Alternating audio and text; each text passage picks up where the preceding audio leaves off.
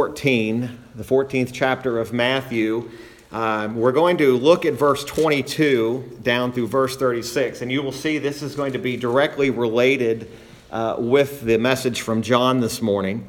But Matthew 14, I want to begin in verse 22 and then read down through verse 36, and then you'll see exactly the connection between these two texts this morning.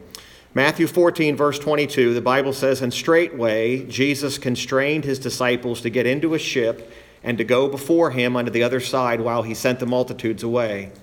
And when he had sent the multitudes away, he went up into a mountain apart to pray. And when the evening was come, he was there alone. But the ship was now in the midst of the sea, tossed with waves, for the wind was contrary. And in the fourth watch of the night, Jesus went unto them, walking on the sea. And when the disciples saw him walking on the sea, they were troubled, saying, It is a spirit, and they cried out for fear. But straightway Jesus spake unto them, saying, Be of good cheer, it is I, be not afraid.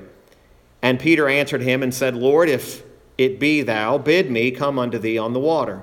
And he said, Come. And when Peter was come down out of the ship, he walked on the water to go to Jesus. But when he saw the wind boisterous, he was afraid, and beginning to sink, he cried, saying, Lord, save me. And immediately Jesus stretched forth his hand and caught him and said unto him, O thou of little faith, wherefore didst thou doubt? And when they were come into the ship, the wind ceased. Then they that were in the ship came and worshipped him, saying, Of a truth, thou art the Son of God. And when they were gone over, they came into the land of Gennesaret. And when the men of that place had knowledge of him, they sent out into all that country round about, and brought unto him all that were diseased, and besought him that they might only touch the hem of his garment. And as many as touched were made perfectly whole." Now, if you turn over to John 6, I want you to see immediately the connection between these two passages this morning. In John chapter number 6, we've been going through, of course, the book of John, verse by verse.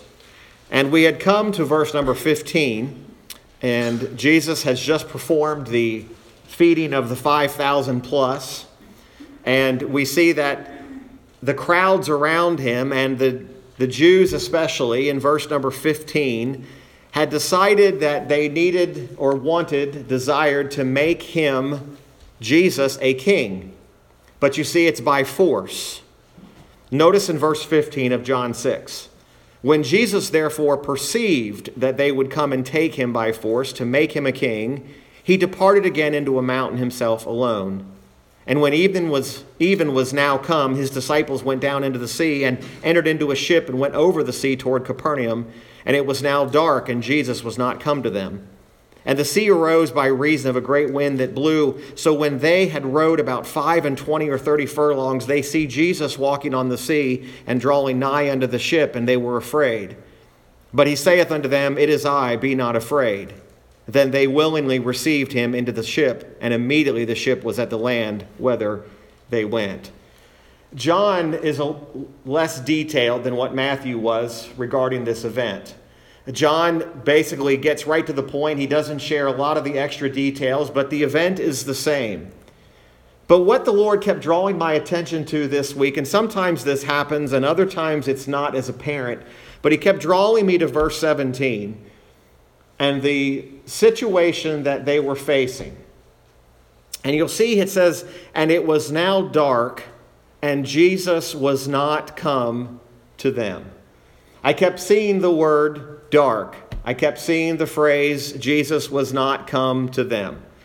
I imagined myself being on the sea and imagining how dark it must have been.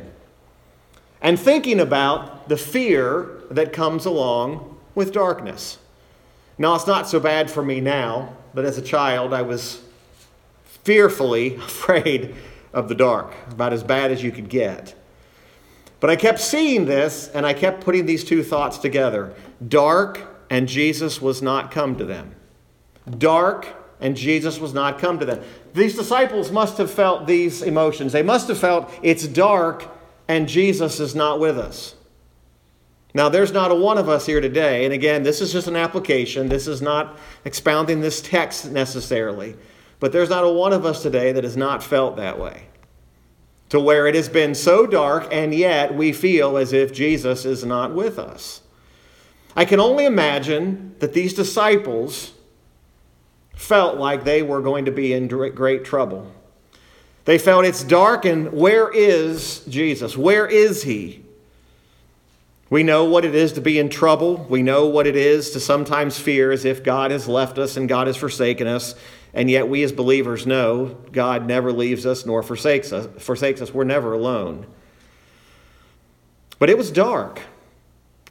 Jesus wasn't there. I would imagine that this verse and this passage at times for a person or people who are particularly prone to depressive thoughts, they might think on those words and say, wow, this is my condition now. It's dark, and Jesus isn't anywhere to be found. In Matthew 14, there's a phrase that's used when Jesus shows up that's not used in John 6.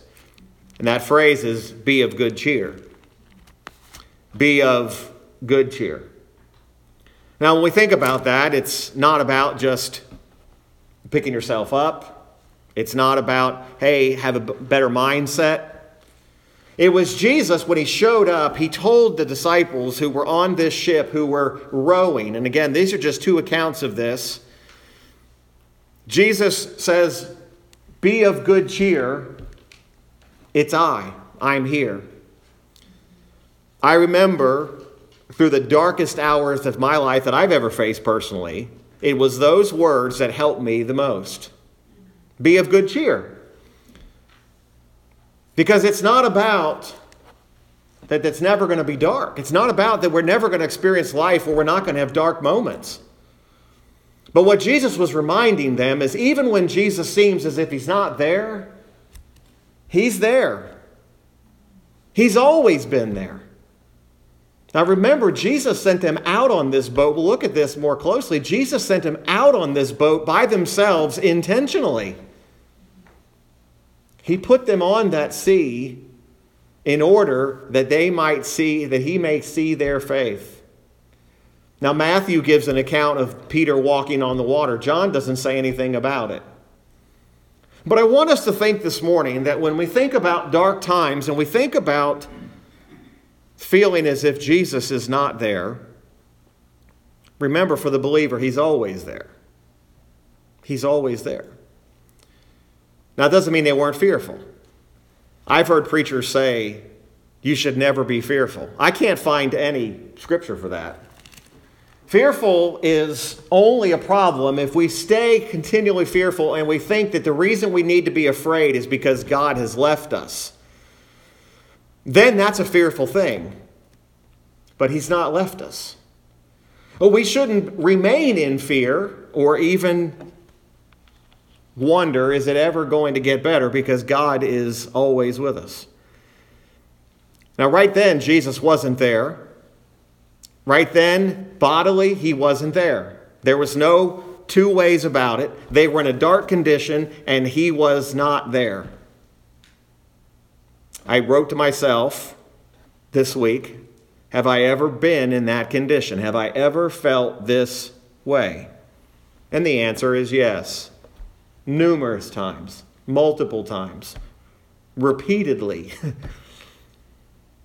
Situations where I was in the dark another time and God showed up and the same situation arises again and I'm in the dark again and I still have the same fear that I had the first time it happens. Everybody following me? These times of darkness, they do repeat themselves. Sometimes they come upon us at the least expected times. Sometimes we're dark as far as our circumstances. We're dark, or sometimes we just feel dark. Has anybody ever told you that before? I just feel dark. I told Jennifer many times when I went through the roughest time of my life, I said, that's what it feels like. It feels like it's always dark.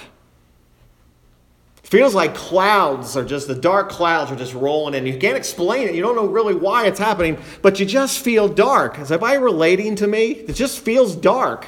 Even on a sunny day, it feels dark. Well, that's kind of what I started thinking about. I think, well, they're literally in the dark here. But their circumstances appeared to be, there's not any hope. We're sitting in the middle of this sea. Jesus isn't with us.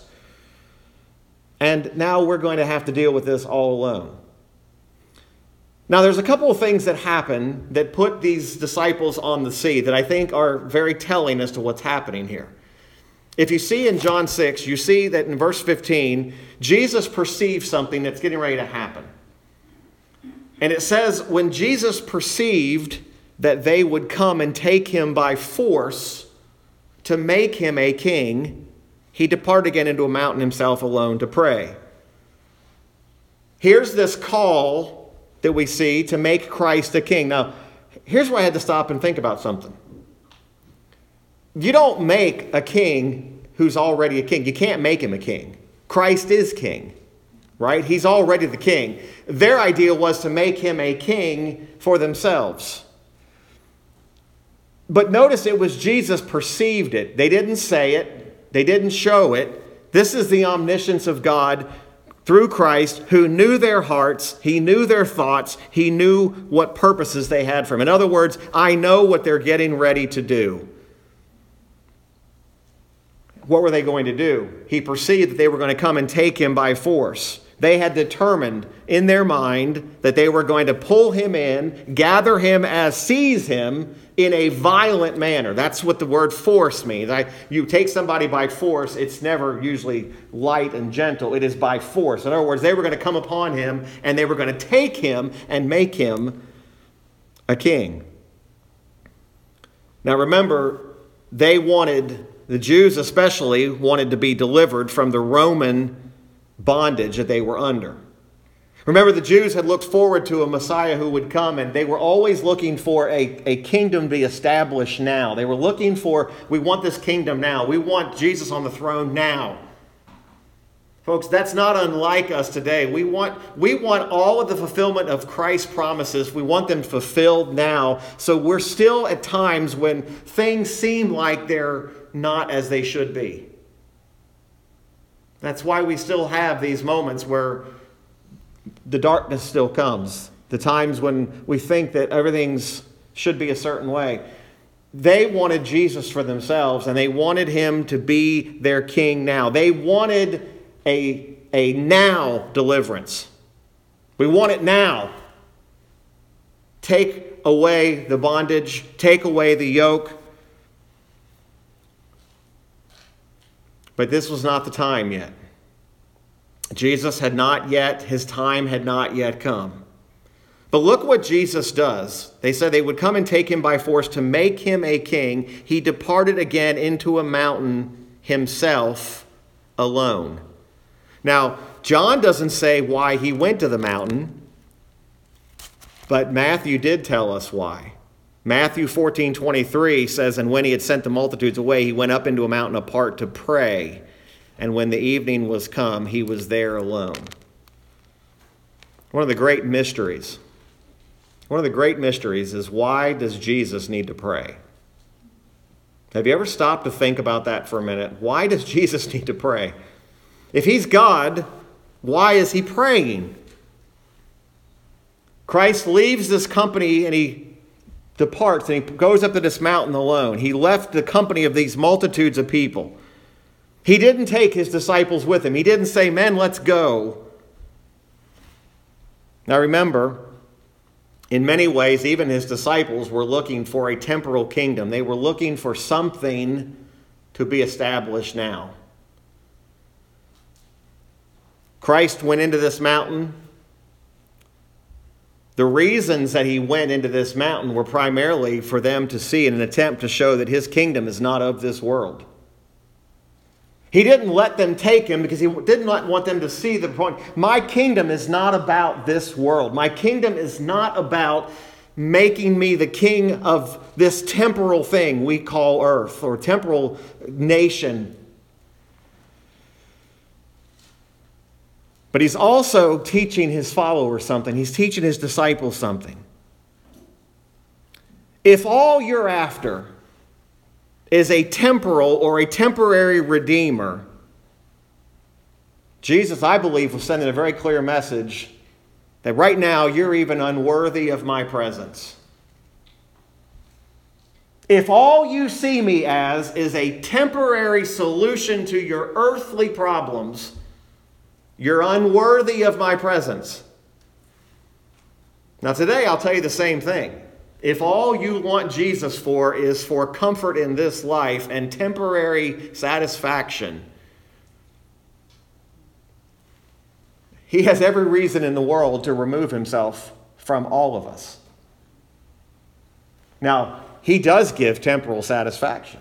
I can't imagine life without Christ. I can't imagine living a single moment on this planet without Christ in my life. How an unbeliever does it, or how a person who's away from God does it, I will never understand it, because I could not make it a day without knowing that there is a kingdom coming. And it is not just about the now and now.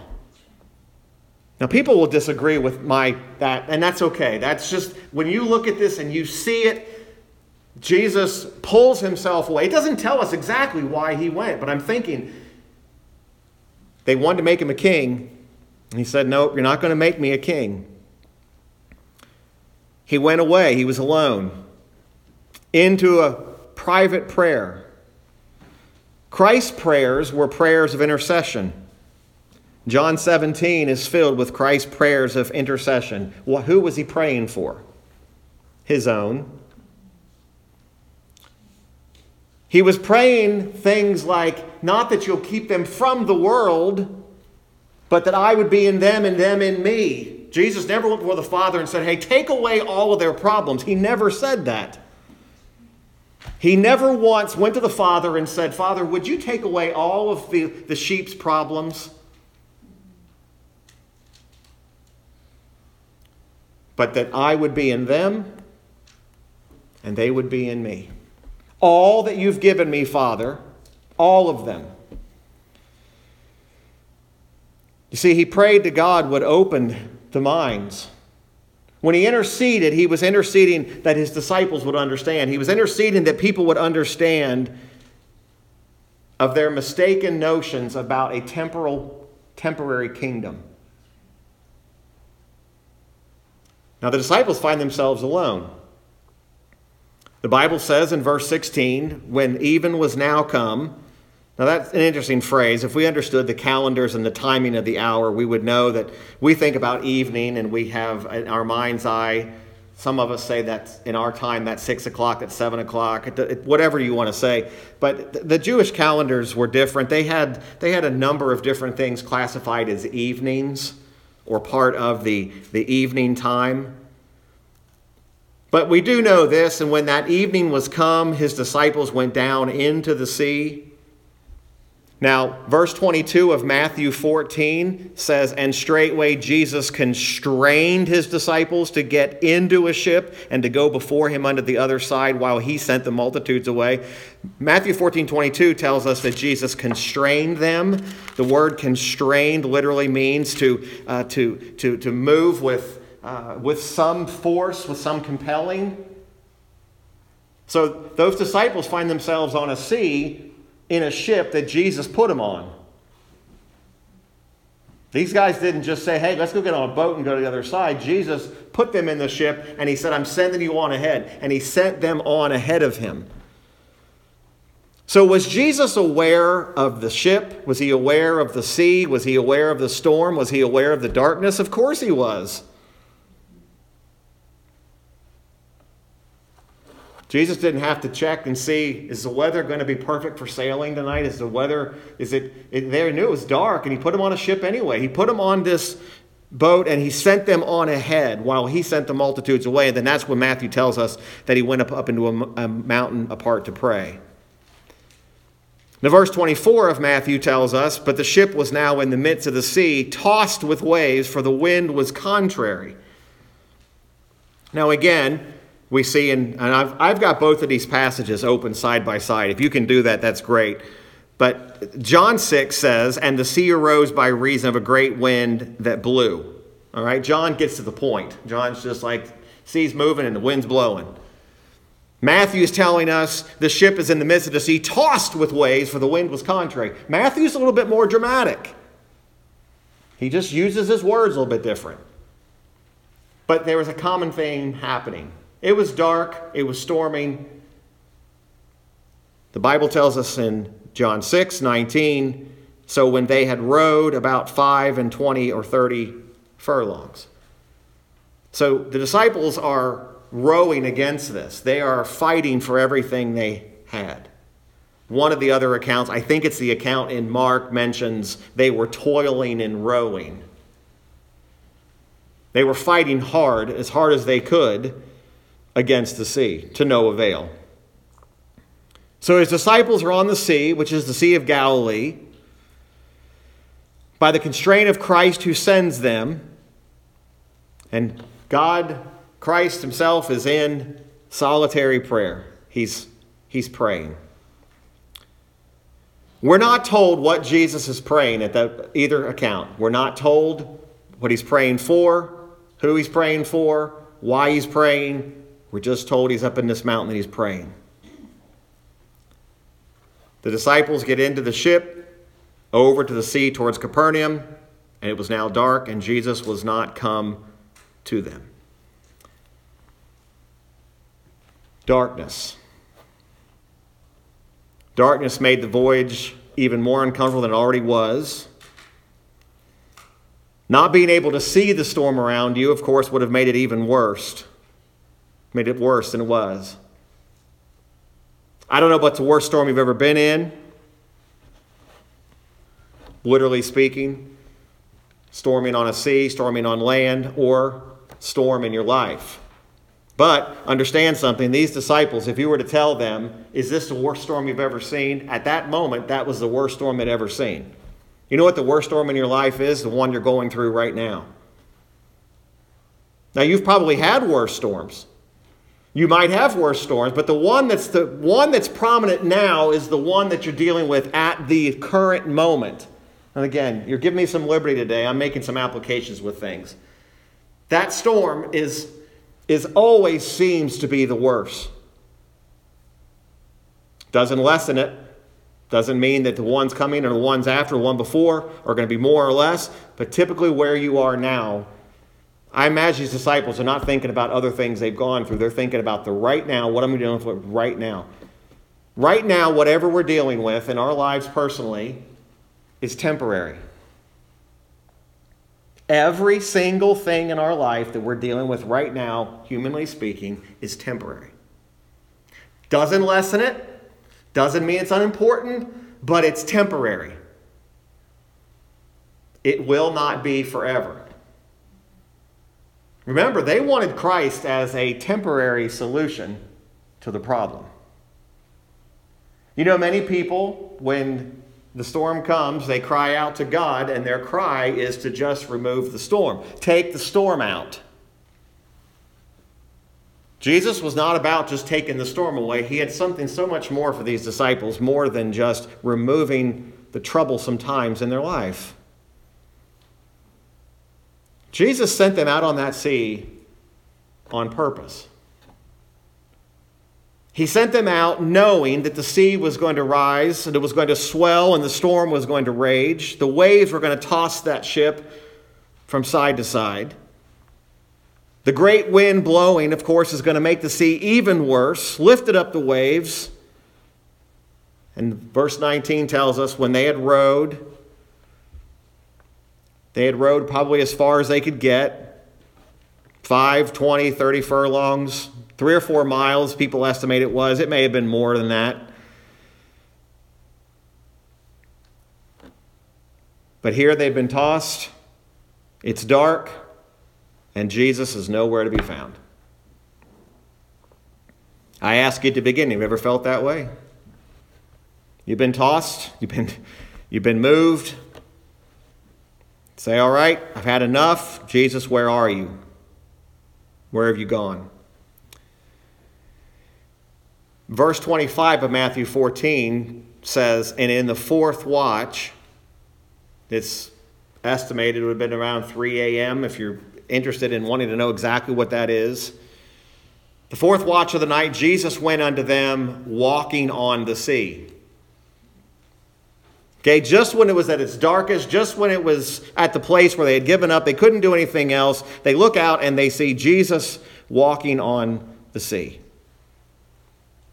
Immediately you think, help has come, there he is. Well, no, here's how they responded to Matthew 14, which I read. And when the disciples saw him walking on the sea, they were troubled, saying, it is a spirit, and they cried out for fear.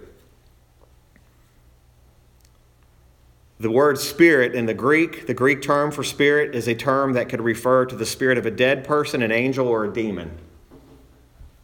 So they see Jesus and they don't say, hey, there comes Jesus. They say, there comes a demon. I'm not going to speculate here, but isn't it interesting? Hadn't they seen Jesus before? Wouldn't they have been able to identify him and see him? I mean, they've seen him face to face. You know, they had one advantage you and I don't have. You've never seen Jesus face to face. The only depiction you have of him is what some artist has tried to put on some piece of paper. And by the way, often that becomes the vision, the view of Jesus you have. When I say Jesus, you have a picture in your mind, don't you? You think he looks like this, he looks like this, he looks like this. This is what Jesus is. And again, that's all speculation. That's all somebody thinking. They had seen him with their own two eyes, and yet they still were afraid and troubled and say, this must be some kind of a evil spirit. Now, in John 6:19, it says, they see Jesus walking on the sea and drawing nigh unto the ship, and they were afraid. So either account, whether you read in Matthew or you read in John, you see the same thing. The cause of the disciples' fear was not only the storm around them, but now they're fearful of even seeing Jesus himself walking on this water. Now, what was it? They had seen Jesus perform miracles before. Did they think he couldn't do that? Did they think it was impossible? What was behind them saying, this must be some other kind of an evil spirit? Now, what's interesting is, and if you want to turn there, if you look at Mark chapter number 6, Mark actually adds another phrase to it. It's an amazing thing when you put these narratives together. Mark says this in Mark 6:48 about this event. He says, and when he saw them toiling and rowing, for the wind was contrary unto them, and about the fourth watch of the night he cometh unto them, walking upon the sea, and would have passed by them.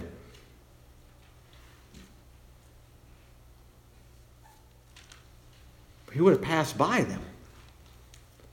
John doesn't mention that. Matthew doesn't mention it. Jesus, it says, he saw them toiling and rowing. Jesus sighted them at whatever distance that was. You're talking about a supernatural vision, being able to see. But it says he would have passed by them. Again, what's happening here? And yet in Mark, he uses the same terminology, be of good cheer, it is I. People have tried to speculate, how was he walking on the water? Was he walking towards them or walking near them? The Bible said he was drawing nigh unto the ship. He was walking towards that ship. Again, the fear was caused by the storm, but the fear was also caused by the sight of himself, of Jesus himself. But then notice what happens immediately. He saith unto them, it is I. Be not afraid. He doesn't say, it's me, Jesus. He doesn't give his name. He just says, it is I. It's me. The calming of the seas and the calming of the disciples' fears is directly related to Jesus' words. It is I. Now notice he tells them, don't be afraid. John doesn't say anything about him calming the sea first. He simply says, be not afraid.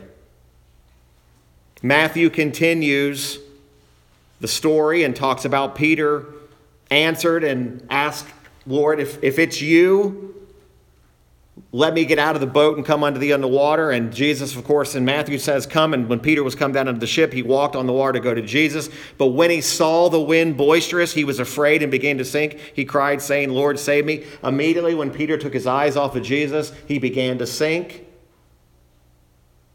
But even in compassion, when Peter starts to sink, he cried, Lord, save me. And what does Jesus do? Immediately he reached out his hand, caught him, and said unto him, O thou of little faith, wherefore didst thou doubt?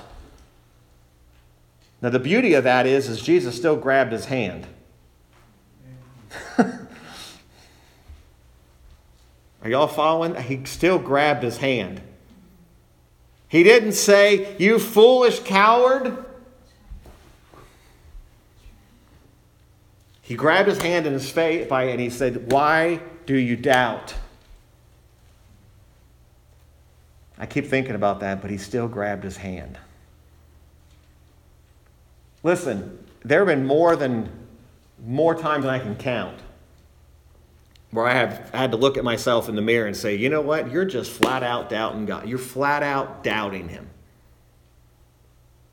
You have no faith. I've looked at myself and said, you have absolutely no faith at all. You know, it's easy to have faith when everything is going right. Nobody struggles with faith when everything here is going right. Matter of fact, we praise God as if he is the best thing. But it is really hard when you feel like you're sinking. You know, it's an amazing thing about that whole story. It's not in John, but it's an amazing thing, number one, that Peter actually got out on the water to begin with. Have you ever thought about that? He stepped out on the water. The fact that Jesus let him come to him that far, and the fact that when he went to sink, God still grabbed his hand. But think about all that's happening here. Matthew tells us, and when they were come into the ship, the wind ceased.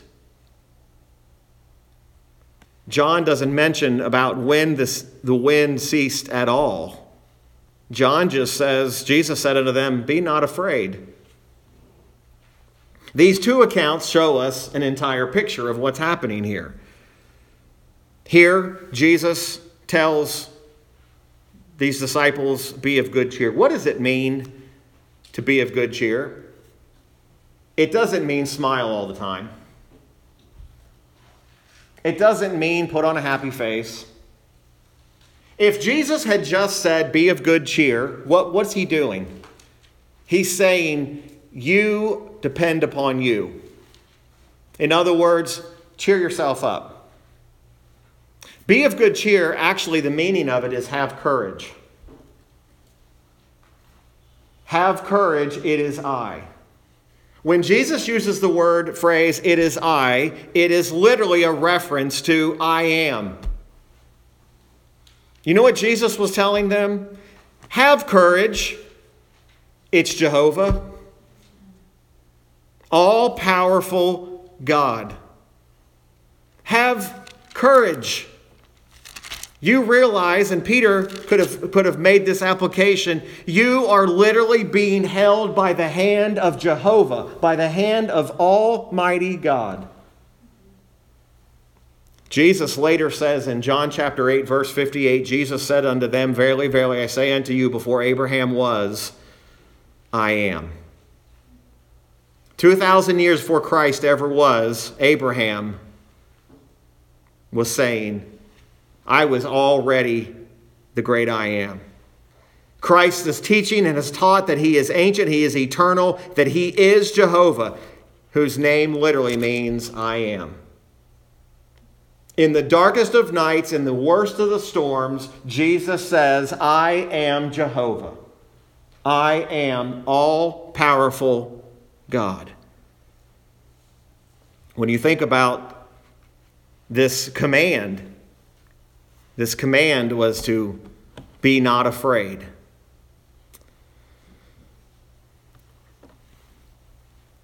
And then look what it says in verse 21 of John. It says, "Then they willingly received him into the ship, and immediately the ship was at the land whither they went." When they knew who he was, and here's how we knew that they eventually acknowledged it. Again, Matthew 14 tells us when they were coming to the ship, the wind ceased. "Then they that were in the ship came and worshipped him, saying, Of a truth, thou art the Son of God." Here was the recognition that when the wind ceased, when Christ rebuked the storms, Jesus, calming of the sea, showed his power over even nature. They worshiped him. To worship is a sign that Christ is to be honored as God. Now remember, those Jews and those crowds wanted Jesus for nothing more than a temporal kingdom who would take away the problem of the Romans. Jesus wanted these disciples to see, I'm much more than that. I'm God. I'm Jehovah God. Remember, when we started this, Jesus was accused of blasphemy, wasn't he? Of claiming equality with God. It was one of the things that the Jews tried to arraign him on, that you're healing on the Sabbath day, you're breaking our law, and you're claiming equality with God. Yet what did Jesus want those men on that ship to know? I am God. I am God. There should be no doubt in your mind this morning as a child of God, as a follower, as a believer, that he is not just some temporary, help me get through my life figure. This is Jehovah God, who has grabbed my hand, has held my hand in the darkest of hours, has been with me in the darkest of storms, who the one who, even when my faith is failing, even when I'm not living as I should be, I am still his, and nothing or no one can pluck me out of his hand. I'm not talking about a God who's just going to make my life good here. I'm talking about Jehovah God. I'm talking about a God who's holding my hand eternally. I will take the eternal hand holding of God over any earthly thing you can give me. You can have it all, because if God has got my hand eternally, then the most important thing is being taken care of. Jesus never once told his disciples, expect smooth sailing, figuratively speaking, in life or on a sea. They didn't have it easy. Folks, I'd be doing you a great disservice if I stood up here and said, listen, if you just come to Jesus, I'm telling you, your life is going to be smooth as can be. But you know what every storm does in your life? Every storm in your life reminds you, I'm so glad that my faith is not in something temporary as this. My faith is in an everlasting Jehovah God, who this is not the end of my life. This is not it. And whatever I'm dealing with today is temporary. Whatever is struggling with me today, it's temporary. You say, but you don't understand the depth of my struggle. Nor do you understand the depth of my struggle. That's the beauty of this, is no matter the struggle, it's the same God at the heart of both of them. The same hand that's holding you up is the same hand holding me up. And that God, that Savior of these men, is the same God today. He has not changed. I don't see him bodily, but he's still there. You know, there wasn't a moment on the sea that Jesus didn't know exactly where those disciples were. Nautically speaking, he knew exactly of the location on the sea that they were at. He knew pinpoint exactly. And even today, he knows exactly where you are. It's not a matter of God looking at us and saying, how did they get out of my sight? When did they drift away? When did they get out of my sight? You realize you can't do that. I remember one year I was with a friend of mine. We thought it'd be a good idea to go out on a bay in one of those little motorboats, just had the motor on the back. Well, we didn't check the fuel, how much fuel was in it. We just wanted to get out on the bay and have fun. We were down in Florida on St. John's Bay. And we ran out of gas in the middle of this bay that was right out, it literally goes right out into the ocean. And you talk about feeling alone. I mean, we're sitting out in the middle of a boat with absolutely no gas, and the ocean's out there, and nobody knows where we are. We don't have cell phones. Can you imagine? We think somebody's got to know where we are. At that moment, we thought nobody has any idea where we are. We didn't tell anybody where we're going. But God has never lost sight of you one time. He's never lost sight. And even when we think we're left and nobody knows, He knows exactly where we are. What's fascinating about this is people often miss the miracle in this. The Bible says that they were tossed to and fro and they were going, and if you've ever been disoriented like that, you're not sure which direction. Verse 21 tells us that when Jesus was received in the ship, immediately the ship was at the land, whether it went. Guess what happened? That ship ended up exactly where it was headed. In the midst of all that storm, all that darkness, all that trouble, guess what? It still got to the exact port where it was supposed to get to. It got there. Why did it get there? It was by the divine hand of God. The wind ceased, but there was another miracle being wrought. The ship was in an instant at the place where they intended it to go. They thought, we're lost. We don't know where we're going. It's dark. And yet the ship was at the port where Jesus had sent them. Now remember, Matthew had said that Jesus constrained his disciples to go on the ship to go to the other side. Do you think Jesus ever had a doubt about his disciples getting to the other side? No, he never wondered, are they going to make it? Matthew records Peter's attempt to walk on the water. John doesn't. Doesn't make this situation any less. The wind ceased when Jesus came into the ship. But that confession of faith, that assurance that they make, thou art the Son of God. The moment they realized that Jesus was with them, then they were exactly where they wanted to be.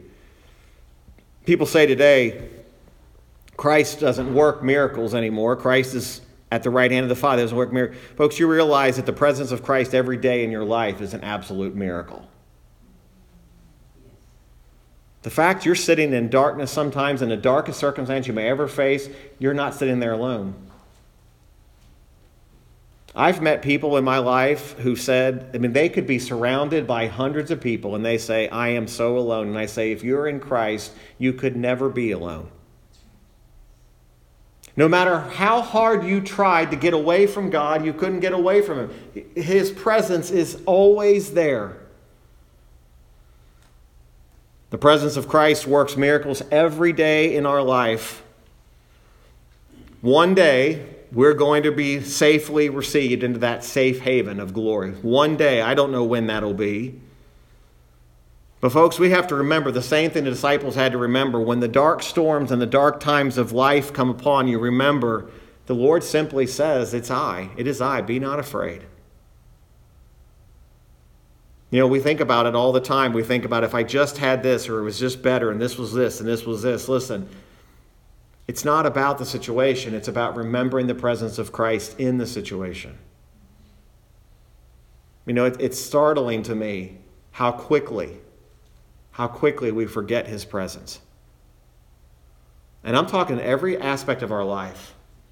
Sometimes we go all day and we never stop to think, do you realize we have Almighty Jehovah God with us?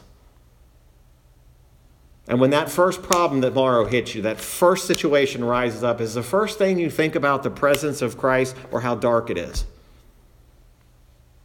This doesn't happen without discipline. You don't just wake up one day and start thinking about the presence of Christ. You have to literally begin training yourself and praying for God's help that when dark times come, that I don't think about the dark around me. I think about the presence of Christ, who's the light. When the dark times come, don't think about how dark it is. Think about how bright the light of Christ is. Because the only way we're ever going to be able to endure, because I can't tell you, I can't promise you no storms.